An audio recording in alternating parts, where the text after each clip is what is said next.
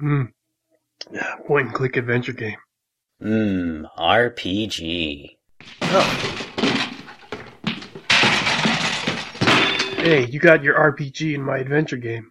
Hey, you got your adventure game in my RPG. Two great tastes that taste great together. The Superhero League of Hoboken, tonight on the Commune Podcast.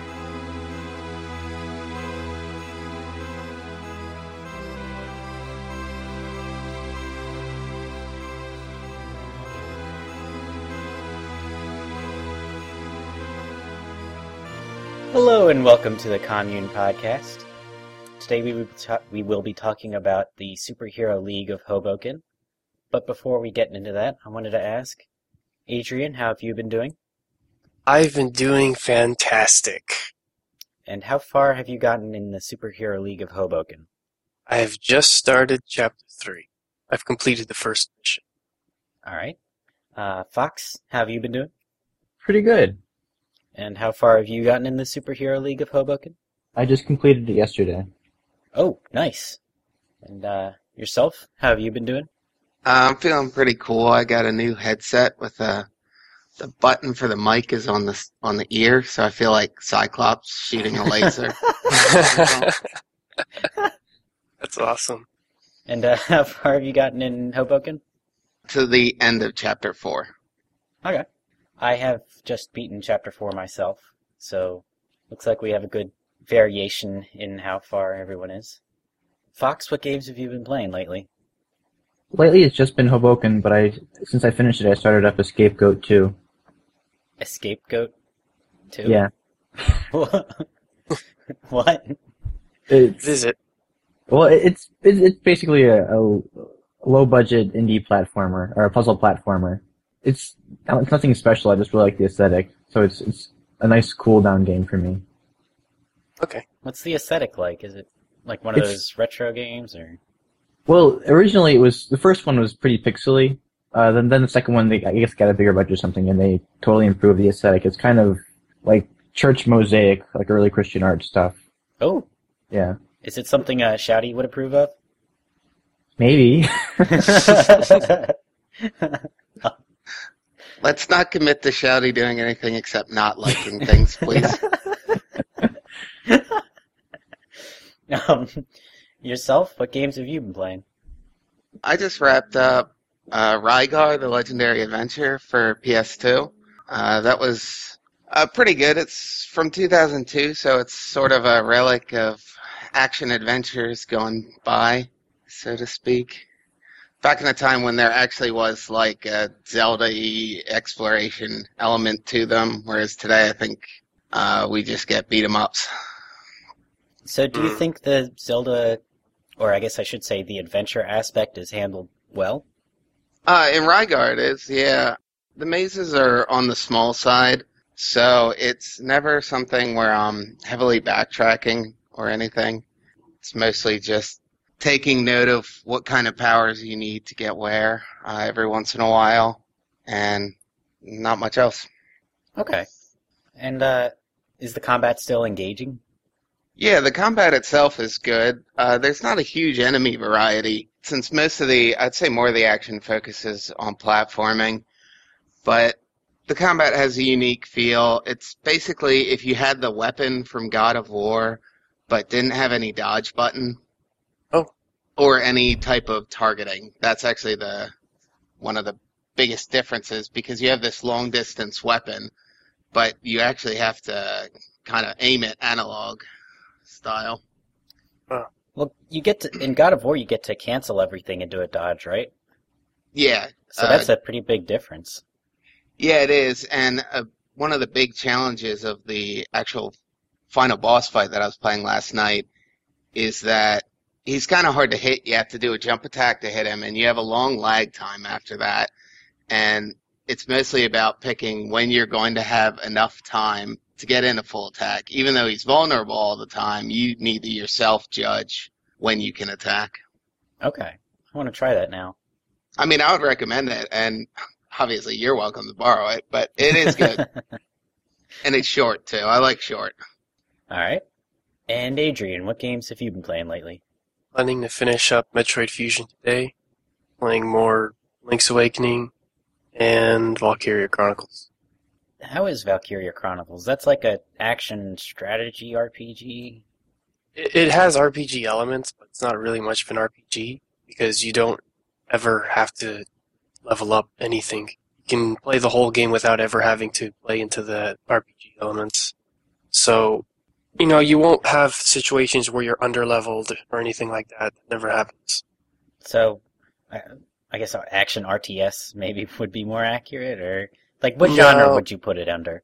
It's a bit of a hybrid where you alternate between turn-based and then the real-time. I find it hard to really say what it is. I mean, I would just put it under strategy, or actually no, tactical. Yeah. I think, or what I like to call that kind of game is turn-based action. Yeah. Okay.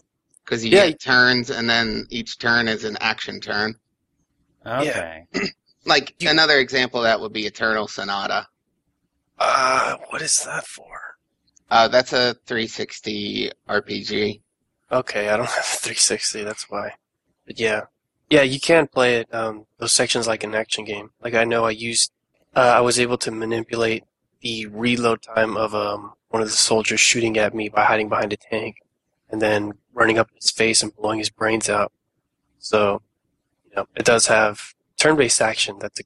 Yeah, the turn-based action from what I saw looked like Valkyrie Profile, but you had that element of tactics there where you were hiding behind stuff, and you had to make sure to shoot the guy from, up on the cliff or whatever.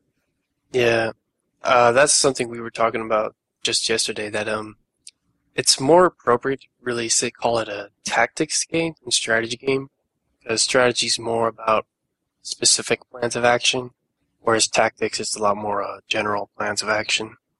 And that's because you have a lot of incomplete information that you're dealing with, because you're dealing with vision and lines of sight. So, out of curiosity, where did you get those definitions of strategy and tactics? From Daniel. Okay, that's the opposite way I define them. Huh. And it's just a nomenclatural thing. I think I've said before, I just use them the same way they're used in chess, since that already has like a written... I think that's a good place to start your analysis of tactics or strategy games, is just looking at the hundreds of years of literature already dedicated to that. All right. I just like using them that way because I never say... Like, I use the word strategy all the time to describe all kinds of games. Like, I was talking about boss strategies in Rygar, whereas I never use the word tactical. That's the thing about the word strategy, is that you think about it, almost every game has some element of strategy in it. I guess the reason we call strategy games, strategy games, because they're much more reliant on, interesting choices, or that's what they're all about. When you talk about chess and Advance Wars, whereas not so much on reflex and timing skills. All right, sounds good.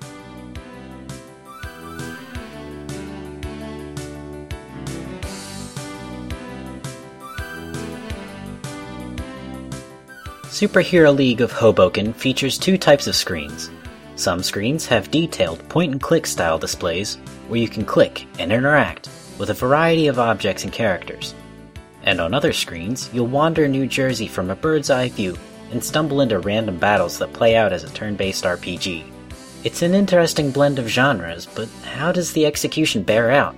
How well and in what way do the adventure elements get along with the RPG elements?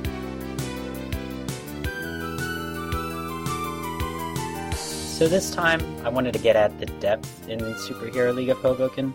Folks have been posting on the forums about how the adventure elements and the RPG elements are simplified, I guess, in order to make the experience approachable for fans of both genres.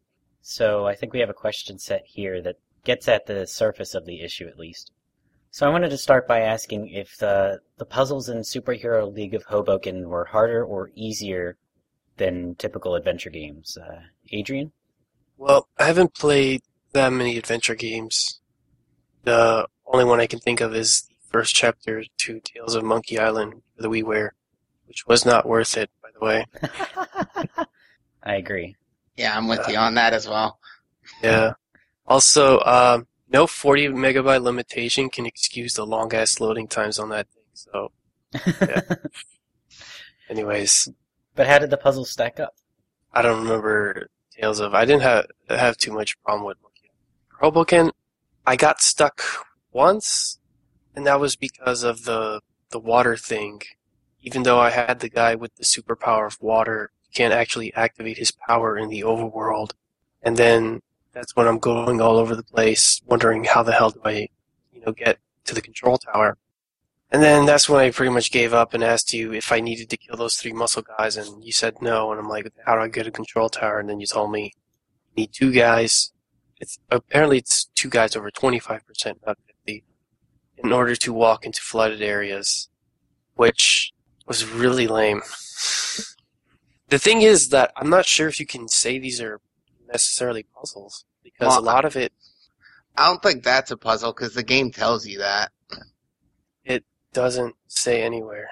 Yeah, it's a little weird, but if you use the arrow keys to move, it will tell you when you try to move into water, it will say you need 2 party members with above 25% in treading water. Wow. See, that's the thing, though. You could say navigation is itself a puzzle to which Adrian didn't get all the clues because That's why not would you use the navigation. arrow keys? Yeah. That's interface. That's not navigation. Yeah. Well, the puzzle is to get to point B or whatever, and Yeah, part of the but if- puzzle is that you need some clue given to you by the interface, and he wasn't using part of the interface. I don't know. I don't agree with that. That's real iffy. And the other thing about the puzzle junk is that I'm not sure if these are puzzles, because a lot of them, like with the Limburger bomb, for example, it's not even like I had to be in that area a long time where I had to basically just kind of give up and then just go seeing, all right, I can't do this one because there's nothing here I can work with, and then I eventually find the cheese microbe thing in the shop. And I was like, oh, okay, that's the thing, and there we go. I pretty much already knew what to do, but it wasn't a matter of putting pieces together. It was find the thing that allows you. It's like finding a key in a dungeon. It's like it's not a puzzle. You just find it. And I didn't do a puzzle in order to get the key. So stuff like that, I don't think those are really puzzles. It's stuff like the entropy missions where you do have all the stuff and it's all a matter of putting them together. That those are more puzzles.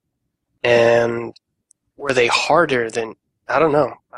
I got through them just fine, but I don't have a lot of adventure game experience, so I can't compare and contrast.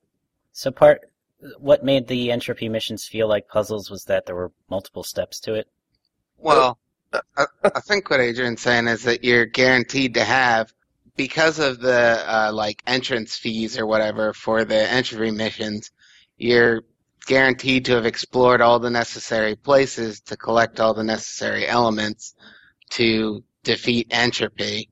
So when you enter and are presented the problem, the task there is putting together elements you already have. Yeah. Which I think is the distinguishment you're making in saying that that's a puzzle versus just exploration. Yeah. And even if you manage to if you manage to go to the Edison's lab first and pick up the warranty, it pretty much tells you exactly what you need. The sheep drool and the leftover cheese or whatever, and whatever that third thing was, in order to wipe out the plutonium or whatever plating on the wall. So, that's already okay. You got puzzle pieces to work with. Yeah, and you have to complete all the other missions anyway, so all those elements are collected at the sites of the other missions. Yeah. So there's nothing outside of directly specified locations that you need to look at. So it seems more like a puzzle when you have a well-defined set of objects that you need. Yeah, like when it's a level of Adventures of Lolo, then it's a puzzle. But I think in general, as Adrian was saying, the game is more just about finding the right things. So calling, like, having to find the shop that sells cheese microbes a puzzle is kind of just like you're taking the definition of puzzle to a really generic level at that point, where it's just like a thing you have to do. A non-violent gameplay challenge. Right. So, I mean, the challenge that you're presented with is you've got the Limburger bomb in that example, and you don't have anything that can interact with the Limburger bomb. So what do you need to do? You need to find something. Well, what's finding something? That's exploration, not a puzzle. Would you say it's the kind of puzzle you're expecting is where you're acting more of a MacGyver figure than just trying to find the right keys to the right keyholes? Where Yeah. take Limburger puzzle, you instead of just finding a cheese-eating thing, you have to create a cheese-eating thing out of other objects or out of something. Yeah, like if there was microbes and then somewhere else there was a potion that makes microbes want to eat cheese. Yeah. Then that would be a puzzle. You know what? It would be a good puzzle if it was like you got lactose intolerant microbes, and then the other thing you got was a cure for lactose intolerance. Oh, I never would have figured that out. But there is sort of what you were talking about with the interface, but not as insane. There is another level to that puzzle, or there's a level of obscurity or obfuscation to it where, actually not on the Limburger bomb now, back on the burning down Entropy's wall. Plorpium. Yeah, you're not told in the exact terms what you need. You're given, like, I think they say, like, loam, ovine saliva, automobile oil, or stuff like that, which are not the exact names of what you're looking for. And, I mean, hopefully I'm not the only one that, because of the vocabulary, actually didn't immediately recognize that I already had what I needed. Like in the case of ovine saliva, you would figure that out as soon as you noticed it was saliva, but loam was something I didn't remember until I was already putting the pieces together. I actually had to look up in the dictionary what the hell that was. Yeah, I and looked up all those. Yeah, and then later on you've got the Bowdlerizing ray as well, which I think is maybe not a word that everyone knows. No, I never looked at I it. thought that was made up. Yeah. Can you enlighten us? Oh, Bowdlerizing? Yeah. To Bowdlerize is to, like, remove the obscenities from or to, like, tone down something. Isn't it from some guy named Bodler? I think I got like a Wikipedia page. I didn't look into the origins of the word because I didn't think that would be relevant to the solution of the puzzle. But He's actually from Hoboken. maybe. There are a couple other times I can think of that, like finding the disco ball in Chapter 4. I guess I won't spoil it, but that was interesting that they gave you clues that weren't exact steps as to what to do. So, Fox, it seems like you've played adventure games before, right? Yeah. Is, At least one. Is Hoboken's puzzles, or are Hoboken's puzzles on the easy side or the hard side? A little of both. I think they have some puzzles that are like really obvious once you find out the way they want you to solve it. Or I want to say the Limburger puzzle was the first puzzle that could kind of shift things into how they expect me to solve puzzles. It's not a great tutorial, but it is a good introduction to how the game works. Yeah. My first exposure to the game was being told it was more RPG-like.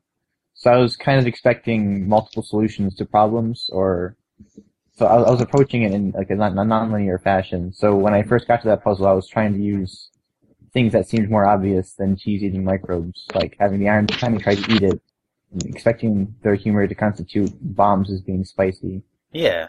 Or using wire cutters on it to disable it, but Yeah, I did try both of those things before the microbes as well, and it was kind of disappointing. yeah. So you said certain puzzles were easy and certain puzzles were really hard? Yeah. For adventure games in general, it's kind of the RPG hybrid that kind of makes them more difficult in some points, because a lot of them require finding items. in the overworld that constitutes a lot of hiding spots. You kind of know you have to know what places you can go to, what places you have to revisit, what places have certain items, which places. Yeah, there's a lot of places items can hide in it. Yeah, the world map adds a lot of complexity, whereas it felt like Counterfeit Monkey had a comparable sized world, but each screen was not like a 13 by 16 grid. Each screen was just the one spot. Definitely. And while they had hiding places, they aren't as pronounced as these. And new areas or marketplaces have different icons in other games, whereas every marketplace has the same look. Every person looks exactly the same. Yeah. I understand the limitations, but it adds difficulty or tedium, depending on how you look at it. It's one of those things where, like, it's one of the difficulties of playing, like, a text adventure like Zork or something is that you have to make your own map. And this is a game where you don't think you should have to make your own map, but actually a lot of the difficulty would be alleviated if you just wrote down, like, Yonkers Marketplace is at Sector 1C 1212 or something like that. Yeah, I did do that, and looking back, I can't imagine how I would get through the game without having that list. That'd probably be more like my playthrough, because, yeah, I know I'm going to have to start doing that now, because I had to learn the hard way that when you go to the headquarters, there's no, like, thing to show you that, okay, here are the actual places you can go into. There's nothing like that, so just write them down. I found that, I mean, we're getting away from puzzles now, but the game does alleviate that somewhat by the fact that it's really easy to just get from one place to another. Like, Once the moving enemies are around on cleared the out. moving around on the grid to a bunch of random locations that are, like, on opposite sides of the world takes, like, a couple minutes, whereas if I wanted to do that in Dragon Quest, it would be like a 3-hour task. So yourself, would you say, while we're on that point, would you say that the fights in Hoboken are any harder or easier than they are in your standard RPG? It's hard to say because RPGs run such a huge spectrum of difficulty where some games are extremely, like, all the fights are extremely hard at the beginning and then just get easier and easier as you go on until they're just a formality at the end. So I guess what I would say about Hoboken is not so much that it's easier or harder than other RPGs, but that it has a more level difficulty curve than other RPGs I'm used to playing. And this is partially because of the way the exploration works. But as your characters get stronger, which is on a very slow basis, fights don't really get that much easier. You're still dealing with the fact that anytime one person dies, that's a big hole in your moveset. So I just think in general, it can seem easier or harder, kind of, depending on whether you're comparing it to Fight 1 of Dragon Quest or Fight 5000. Okay. I guess maybe part of that is also that the moveset or the ability set is fairly small. Like, you're not looking at characters that are each going to learn 10 different spells that are all going to get, like, new status effects and stuff like that. Really, from the start of the game, you have access to, like, 75% of what your ultimate ability set is going to be. So dealing with new enemies and prioritizing new enemies is the main challenge, not making use of new abilities. There is an element of satisfaction where instead of getting lit 1, 2, 3, you gradually increase the percentage of increasing cholesterol or something like that, where you build up a specific skill. Yeah, and distributing abilities across your party has some... That's so free form that, again, it's not like you are guaranteed to end up with this super party at the end that, by definition, has every role filled. You don't have your warrior, mage, cleric, etc. Yeah, although you can if you want, right? Well, it's basically up to you to distribute that, but I don't think that there's that much diversity in the characters that you're going to have that level of completion or balancedness. I can't think of the word. Yeah, okay. Fox, would you say that the fights in Hoboken are harder or easier than in a standard RPG? I would say they're definitely easier, and it's a byproduct of them being extremely simple. So when you say simple, like what's evidence of that? There are 3 different enemy types? It's a lot of it's rock paper scissors game with cholesterol, rust, and was cholesterol, rust, plants Plants and robots. Sleep. Yeah, and robots. It's actually 4. It's animal, humanoid, Okay. plant, robot. Or metallic, not robot. And once you get access to the superpowers that affect those most, your whole strategy is already planned out. And as you go on to fight newer and more powerful enemies, that strategy doesn't really change. They don't really gain new abilities, the enemies at least. It's always the same kind of attacks, whether it's physically hitting someone, doing a status, or like a self-destruct attack. It never really changes, I feel. It's also worth noting that you don't have any MP, so that's usually something that causes you to change up your strategy in RPGs, having to manage when you can afford to use a spell. But that's just not an element of your strategy in this game. Yeah, definitely. I think that one of the reasons Hoboken would feel redundant if it had MP is that there are no healing abilities. So MP essentially works in most RPGs as a form of ammo, in that you can fight so many battles before you run out of ammo. So it's a secondary level where you're really trying to keep HP. Like, that's what you need to survive, but you need ammo to keep your HP. But in Hoboken, because you only have limited rests outside of your home base, on any given expedition, your ammo is just how many times you can recover. Yeah, I guess that's fair. That's just how many combats you can endure. And there's only one part of the game I can think of that would constitute like a marathon of fighting, which is kind of where the difficulty comes in other traditional RPGs, is marathoning through a dungeon. Mm-hmm. I think structuring or prioritizing your combat so that no one dies is in and of itself a challenge, or, I mean, something that I try to do is to make sure that as few enemies as possible get an attack, and a lot of times that involves compensating for when someone gets a bad roll on a spell, or adjusting to, like, someone who has died in combat, and making sure that I can always be lowering the number of enemies, not just, like, attacking the first one over and over again. I think targeting the weak points or figuring out which enemies you can kill before the end of your turn is what makes it strategic. Yeah, there's certainly higher levels of play that you can approach, and because there are a finite number of enemies, you can also just sort of grind through it using the auto-battle function. It's neat how there's such a wide breadth of scalable difficulty there.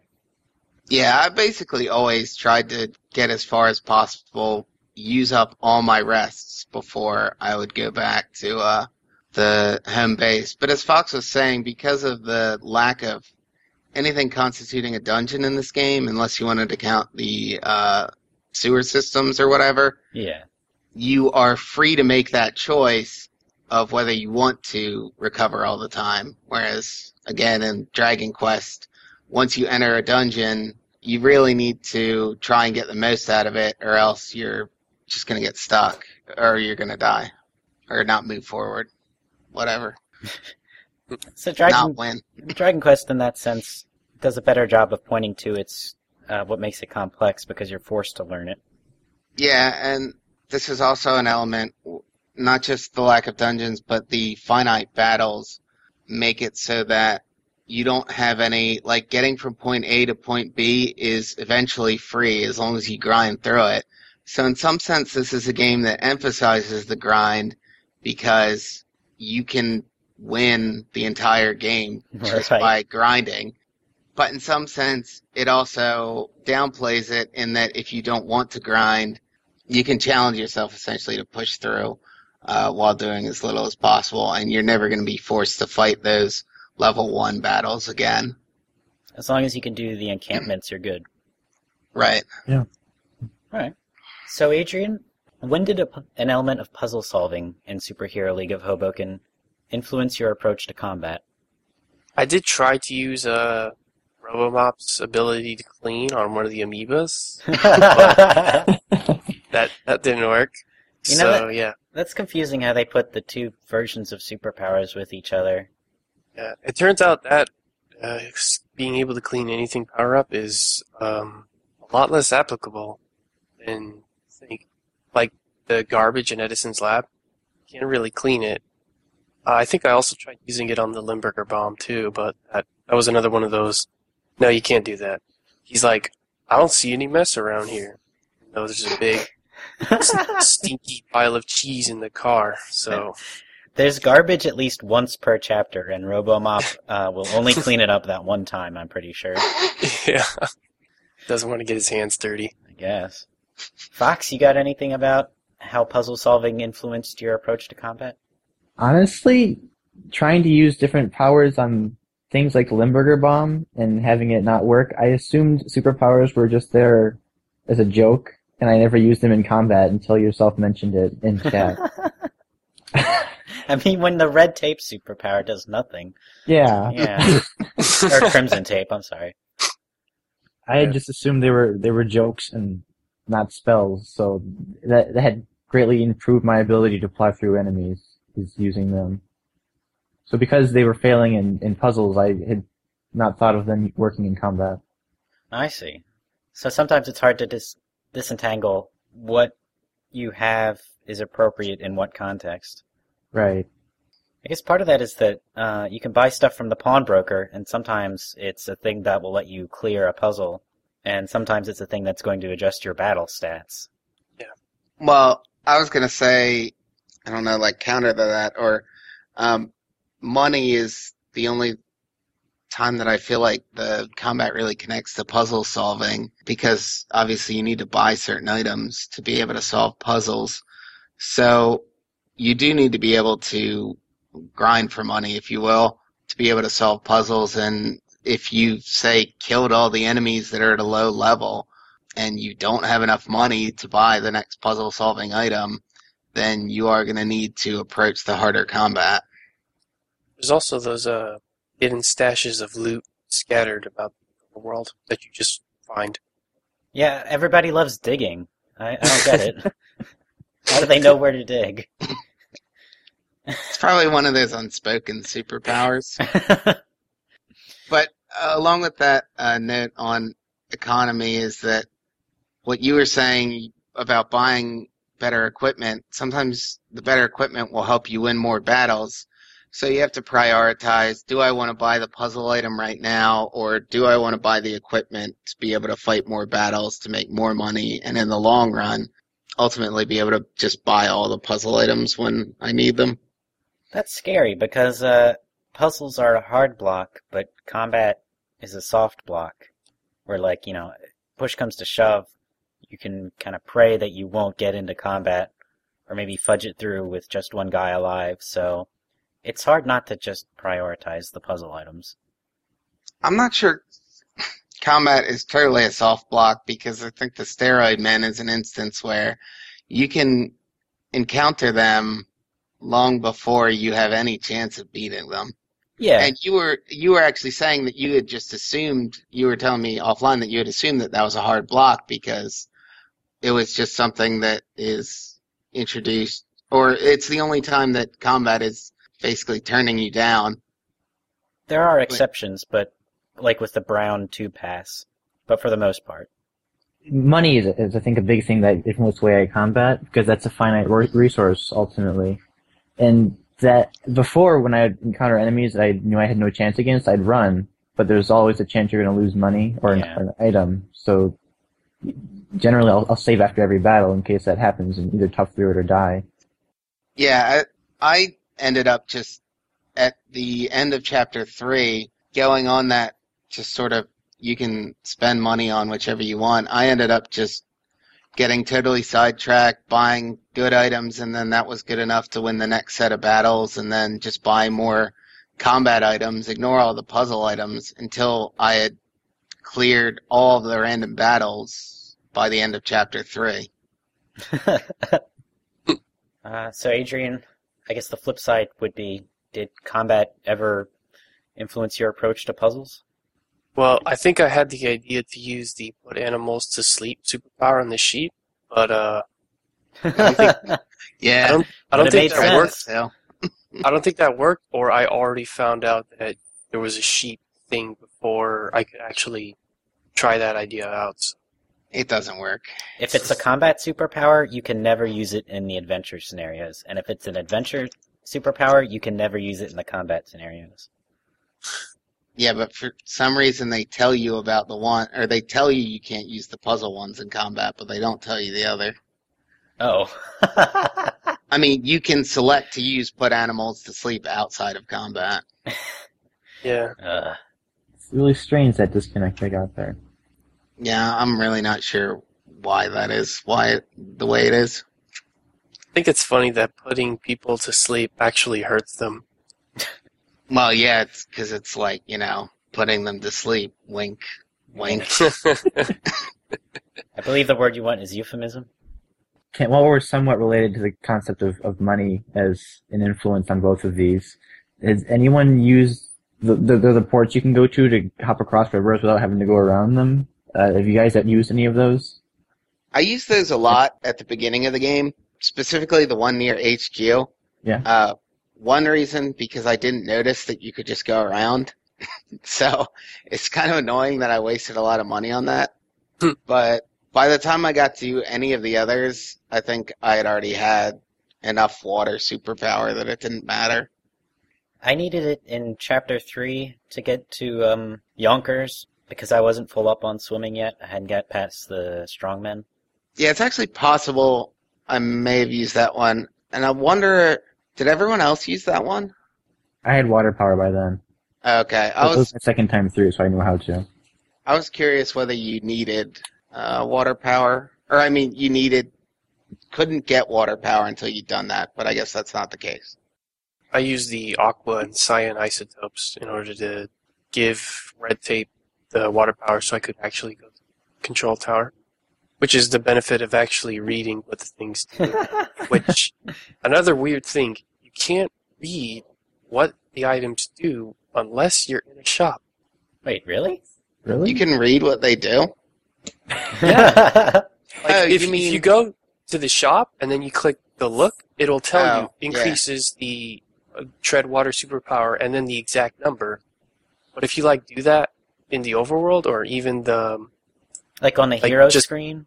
yeah, on the hero screen and you look at it, it'll just give a very vague description. It's like, it's a blue thing and it's a blue liquid. I'm just like, doesn't tell me anything. I think when you go to use it, it tells you, though. Yeah. It shows the status and then the power, which kind of begs the question, why can't you just tell me when I click the look, when I use the look function?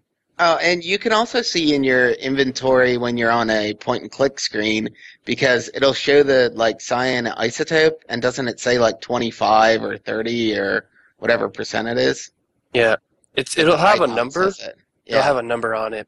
It won't tell you what it's for, though. So if you have the black or yellow isotope, it won't tell you what that power is. It'll have a number on it, though. Okay. Yeah, It will but tell you when you go to use it, though. Yeah, at that point, I figured that I don't need to go to shops anymore. I can just use it, see what it says above in the thing when it's asking you, okay, who do you want to increase? Right. Alright. So, Fox, would you say that the blend works between adventure and RPG?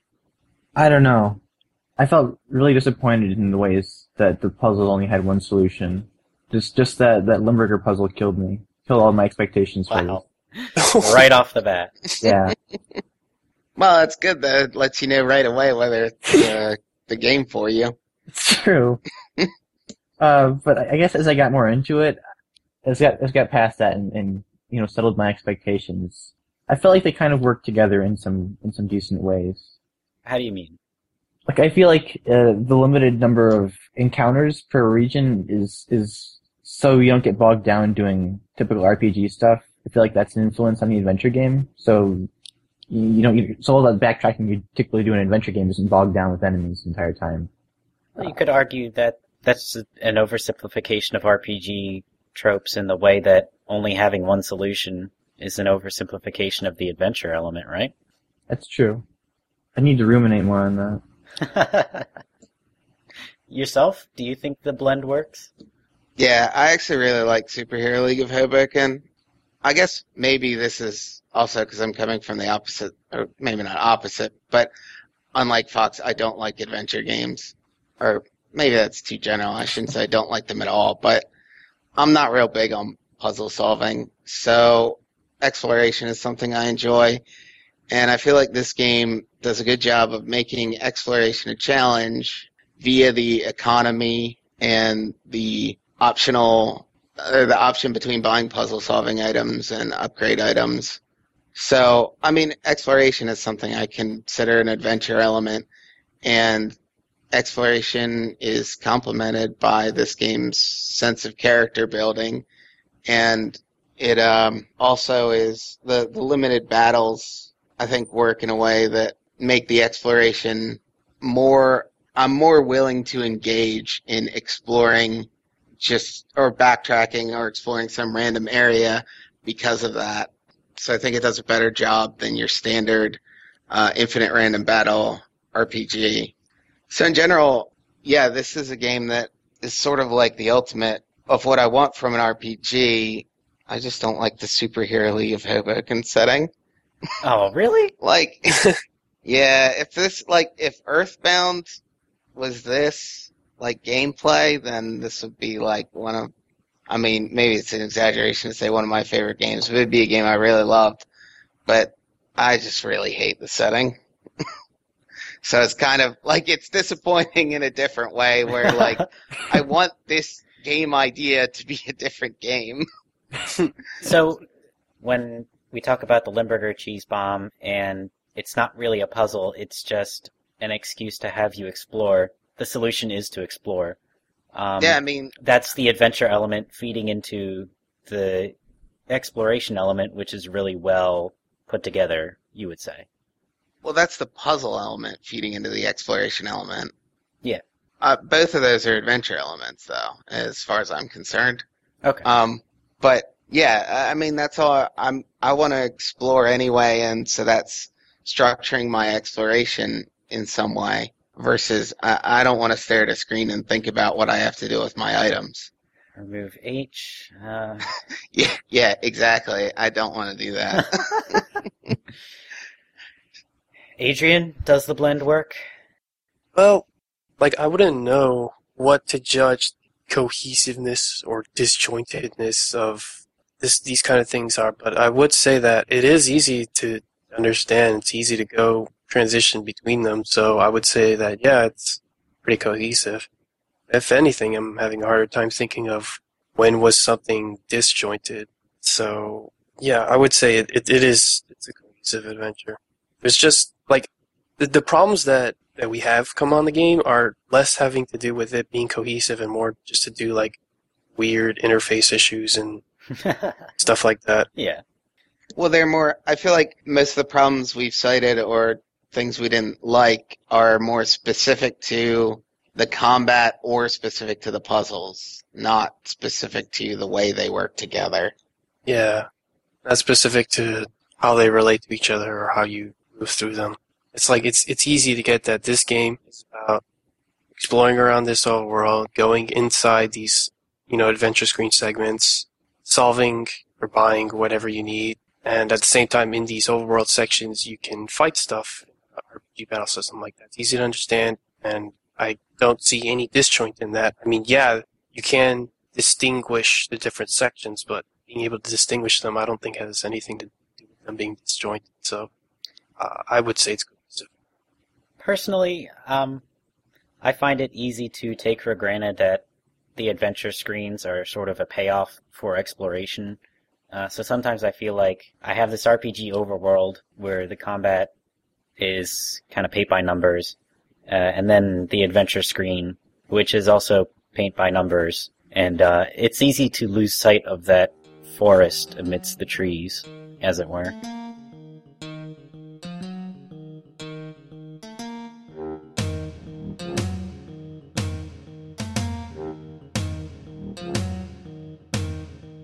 Steve Meretzky, writer on Superhero League of Hoboken, was responsible for a number of adventure games back in the day.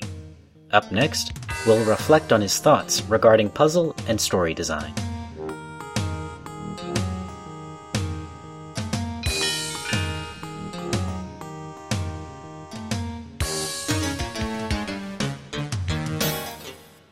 For this next part, I wanted to discuss Steve Meretzky's interview in the book Game Design, Theory and Practice 2nd Edition by Richard Rouse III.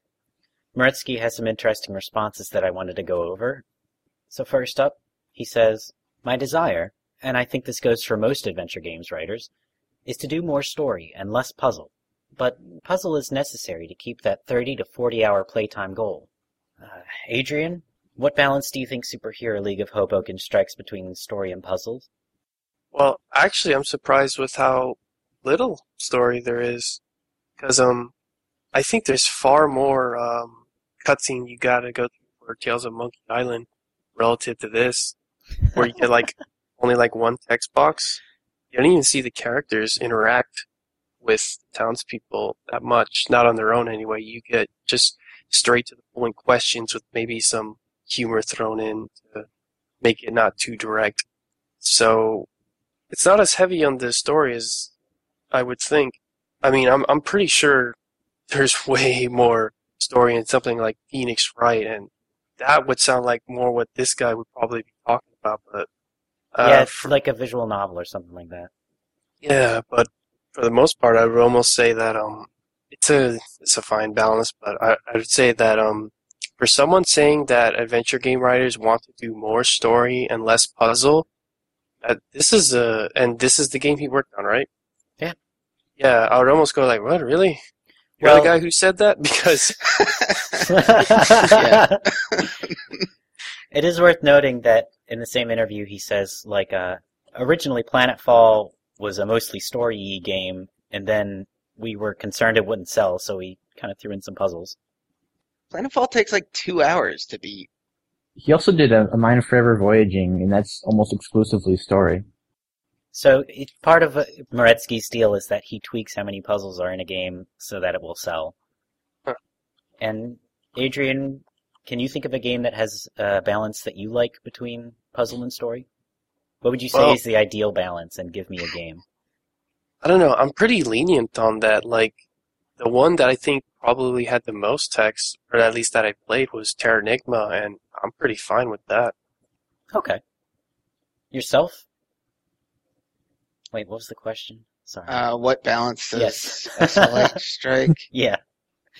Well, yeah, also, about length again, that seems insane that he would say that, because Superhero League of Hoboken, to play half of it, it's taken me maybe 7 hours or something like that. I don't know how long it took you to beat it, Fox. I wasn't timing it.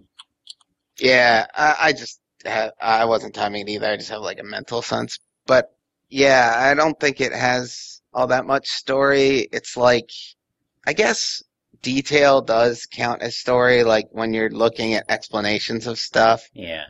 So Superhero League does allow you to engage in your own way or to your own depth in the story. You don't need to read every hero's backstory and look at most items or get info on stuff.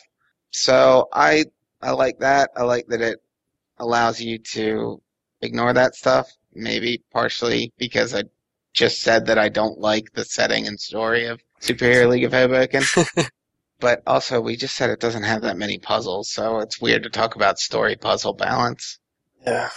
But I don't know. I think it has a pretty decent amount of story. The fact that you can look at things is just significant. All right. And what game would you say has the ideal balance between those two things? A game which has... The ideal balance between puzzles and stories. And yeah. story. A game which has no puzzles and minimal story. What, Super Mario Brothers? No. I actually do like story to a certain amount when it's well done. as I've said a million times now, I don't like puzzles, so it's weird for me to pick something because I don't like adventure games, and that's clearly what this is talking about. Yeah. But the closest thing I could pick would be, I think the Legend of Zelda series strikes a nice balance. It really does. I think that Majora's Mask is a good example of one that is heavier on the story side, where you're getting a lot of character stories, and some of the puzzles are more linear because you're just sort of going along with what you're being instructed to do. The puzzles Whereas- do feed into the story a lot more there, too, with the masks. Yeah, I think that it's a really solid interplay of story and puzzle because you get story by engaging with things. There's no sense of like just cruising through the game and reading through text like a visual novel or Counterfeit Monkey, where the game keeps talking to me and I don't care because I just want to play something. In Majora's Mask, you have to go talk to people and seek out quests on your own. So engaging in the gameplay and engaging in the story are both done sort of simultaneously and both at your own pace. Yeah. Okay. Whereas like playing through the dungeons doesn't really progress that so much. Fox, what balance would you say that Super Hero League of Hoboken strikes between story and puzzle? Pori? Yeah, Warpium. Thinking about the story of the game, it feels to me like the whole thing is like a set piece, and everyone just kind of knows they're in a game, and they're just kind of playing along. I like the word set piece. Yeah, it really describes how I feel about it. And like when Reski says he wants to, to write more story and do less puzzle, it just seems to me he's really interested in putting as many gags into this game as possible. Yeah, that could be more of what he's talking about. Even the combat. Yeah. In the combat. Yeah, God knows I didn't read any of that bullshit. Oh. They were funny at first, but once I started seeing the same enemies and I knew they said the same thing, I stopped reading it for a while. The game even like puts up a prompt saying, you can just click through this if you want. You don't have to wait for it. You just kind of read it the first time and you go, oh, that's kind of funny, and then go on. Yeah. The lawyer sees an ambulance and runs off after. But thinking about those kind of game, that kind of balance, I think of like two different schools of adventure game designers, and that's something like Ron Gilbert versus like Shu Takumi. And Ron Gilbert I consider more of a puzzle or kind of adventure game where he puts the focus on doing the puzzles and stories like an excuse to have those puzzles there. And Shu Takumi, I guess it's more traditionally a visual novel, but I consider Ghost Trick on the closer edge to adventure game than his other stuff. And those are definitely story first, puzzles as plot points. For the record, I've never played Phoenix Wright, so I don't know why I'm talking about it like I do know what I'm talking about. But you just fake it till you make it. yeah. Yeah, it's just the only other like adventure game or thing that would qualify one that I know of, because I know you do some like actual puzzle stuff in the Phoenix Wright, pretty sure. Like, you actually have to know what's going on with the cases, which is where stories... I mean, that's where the whole objection thing comes in, so that's why I figure... And, Fox, what would you say strikes the perfect balance between story and puzzle? Honestly, I really like the way Ghost Trick handled it. I wasn't really bored when it came to either segment or, thinking about something else. It always felt natural or felt like an interesting thing to do at the time. Okay. I'm happy with the balance so long as I'm not just bored by it or annoyed by it.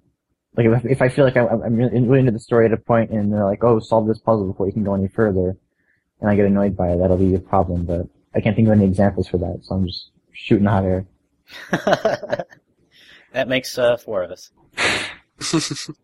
I actually really like the balance Counterfeit Monkey had, kind of for the same reason yourself was talking about with Majora's Mask, in that just investigating the world would give you a little bit of backstory on how grammar manipulation worked, or the lore behind it, or like the backstory behind my character, and it would also give me clues on how to solve further puzzles, or, solving a puzzle then would trigger a plot event, and then I would get caught up in this police scene at the roundabout or something like that.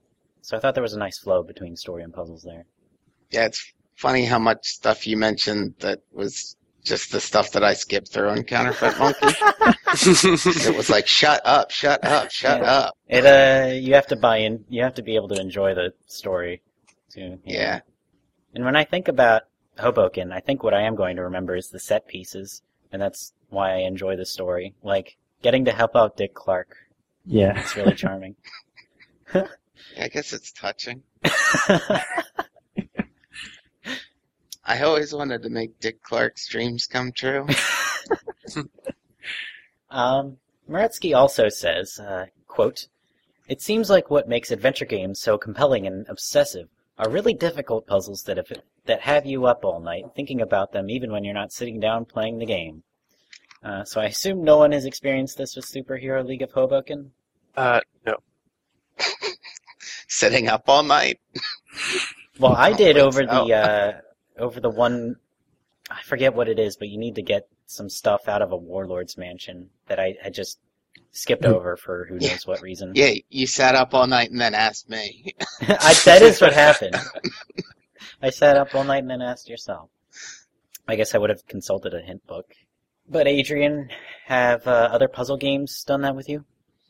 Normally, I usually just like to finish a puzzle like right then and there. I don't like to leave puzzles hanging. You never been normal. stumped? I have been stumped, but I usually stay stumped until I get myself unstumped.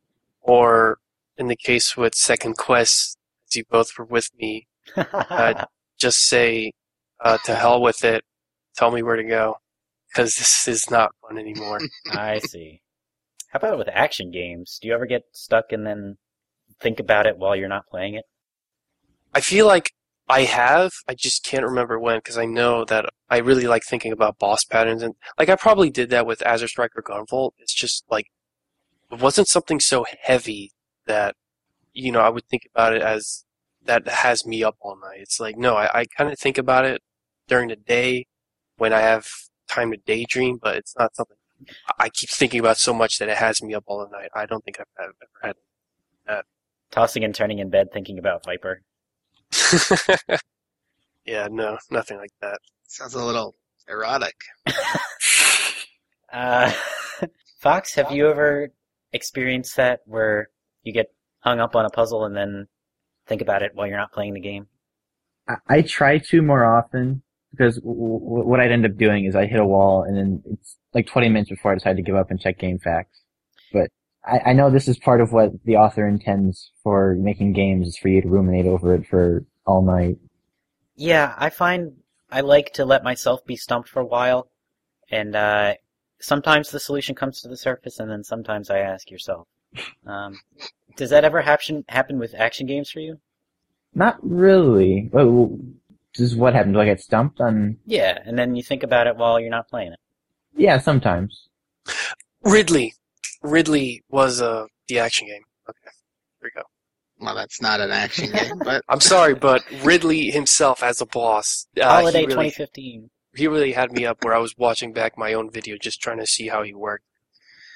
yeah, the reason we left him out as a playable character in Smash is because he's getting his own game. Right, he couldn't be booked.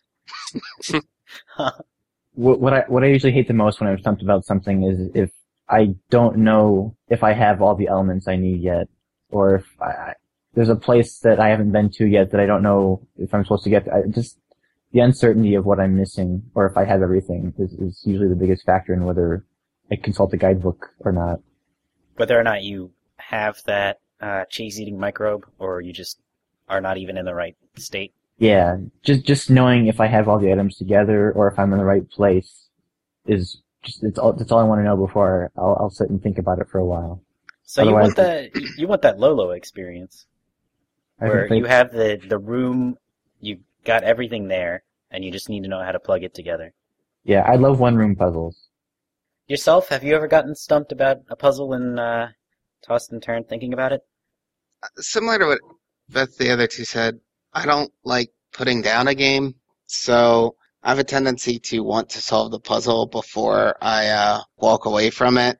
And I also like having the knowledge, as Fox said, that I have all the pieces together, and I'm willing to put in the thought as long as I know that I have the pieces. And that's probably why I got farther in Adventures of Lolo than in, for instance, Counterfeit Monkey, where, I may have missed a tome that could have been turned into a toe. Or an N2O case. Yeah. So, as a rule, for a very long time, I refused to use FAQs or guidebooks because I just thought that, the only way to gain appreciation for a puzzle is to go through the steps of figuring it out and solving it. And at this point in my life, I've come to the conclusion that I don't have an appreciation for puzzles. And so when I get stuck, I just immediately consult an FAQ because I don't care anymore. It's not something I'm going to like in the game. It's worth noting that there is a segment of the Moretsky interview where the interviewer talks about how to properly gate a player, tell them what boundaries there are on the puzzle. Yeah. Well, that's important. Yes. Do you ever think about action games where you get stuck, or are you the sort that doesn't turn it off? With action games, I'm much more likely to set it aside. A recent example, it's different in action games because action games, there's a lot of subconscious learning that goes on where just like developing muscle memory and memorizing patterns, you don't stay up at night thinking about that, but your brain actually is working on it.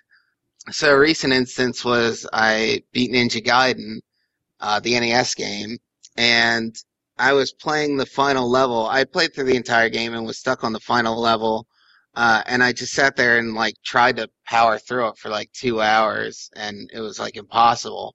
And then I put it aside for the night, came back to it the next afternoon, and beat it in a half hour or something like that, just because I had internalized all the necessary elements and there wasn't as much work to do, essentially.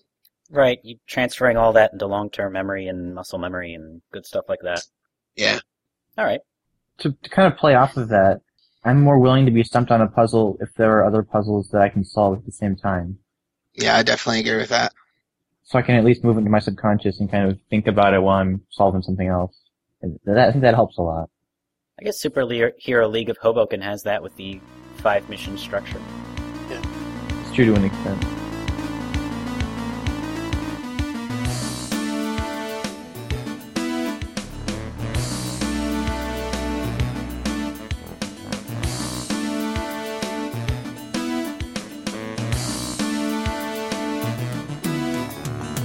Thank you, everyone, for joining me on this discussion of Super Hero League of Hoboken. Before we go, yourself, what would your superpower be? After this podcast, I feel like not hearing static noise would be a good superpower. I really hope that doesn't come through. When I do noise removal, I wonder if it will remove that line. Yeah, Audacity is very sensitive about that kind of thing. Fox, what would your superpower be? Item duplication. Oh, okay. I'll take it. Was this after watching the Animal Crossing speedrun this week? It was not. That was the whole speedrun, just item duplication. Which, admittedly, in a game like Animal Crossing, what are you going to expect? But, Adrian, what would your superpower be? Stopping time. Oh, that seems useful. Can you still shoot when time is stopped? Like, is it Flashman or is it Brightman? He still shoot. What is Adrian killing people with this power? It's Dio. Good plan. That way I can yell as a water. Okay. I guess I got a little overzealous there. Don't tell me none of you don't know JoJo's Bizarre Adventure. No, I don't. I'm aware of it. Shit. Yeah, we'll have to read all of it. So lame when that happens. I know it's a fighting game. No, it's a manga. No, it's a fighting game. So uncultured. It has a fighting game. Fox, any final words? Not really. I don't think I have any. That sounds good. Adrian, any final words? I hope to come to something more conclusive on this game by next podcast when I beat it. Sure. Good luck. Yourself, any final words? I'm gonna enjoy the next, hopefully 6 to 12 months before we play another puzzle game for the commune. All right, well, thanks again.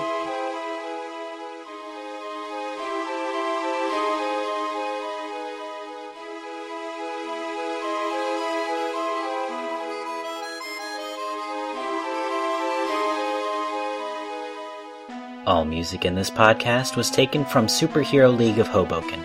The crash sound effect is from www.freesfx.co.uk. It's Junk, Fall, and Crash by Sound-Ideas. That's Dash the character, not like, his name is Sound Ideas. It doesn't spell out the ASH. I'll leave you with this final thought. Many games have blended genres, and they've done it in a variety of ways. For example, Sonic Adventure has item collection hunts and linear shooting galleries, but in their own separate campaigns. Blaster Master, on the other hand, includes side-scrolling platform shooting and overhead shooting in each and every level. When a game uses multiple genres, what does it do to make sure they stick together? Are there times when the experience is jarring? You risk losing focus by including multiple genres, but hopefully you gain meaningful variety in the process. If you have any comments or questions, please email vgcommune@gmail.com.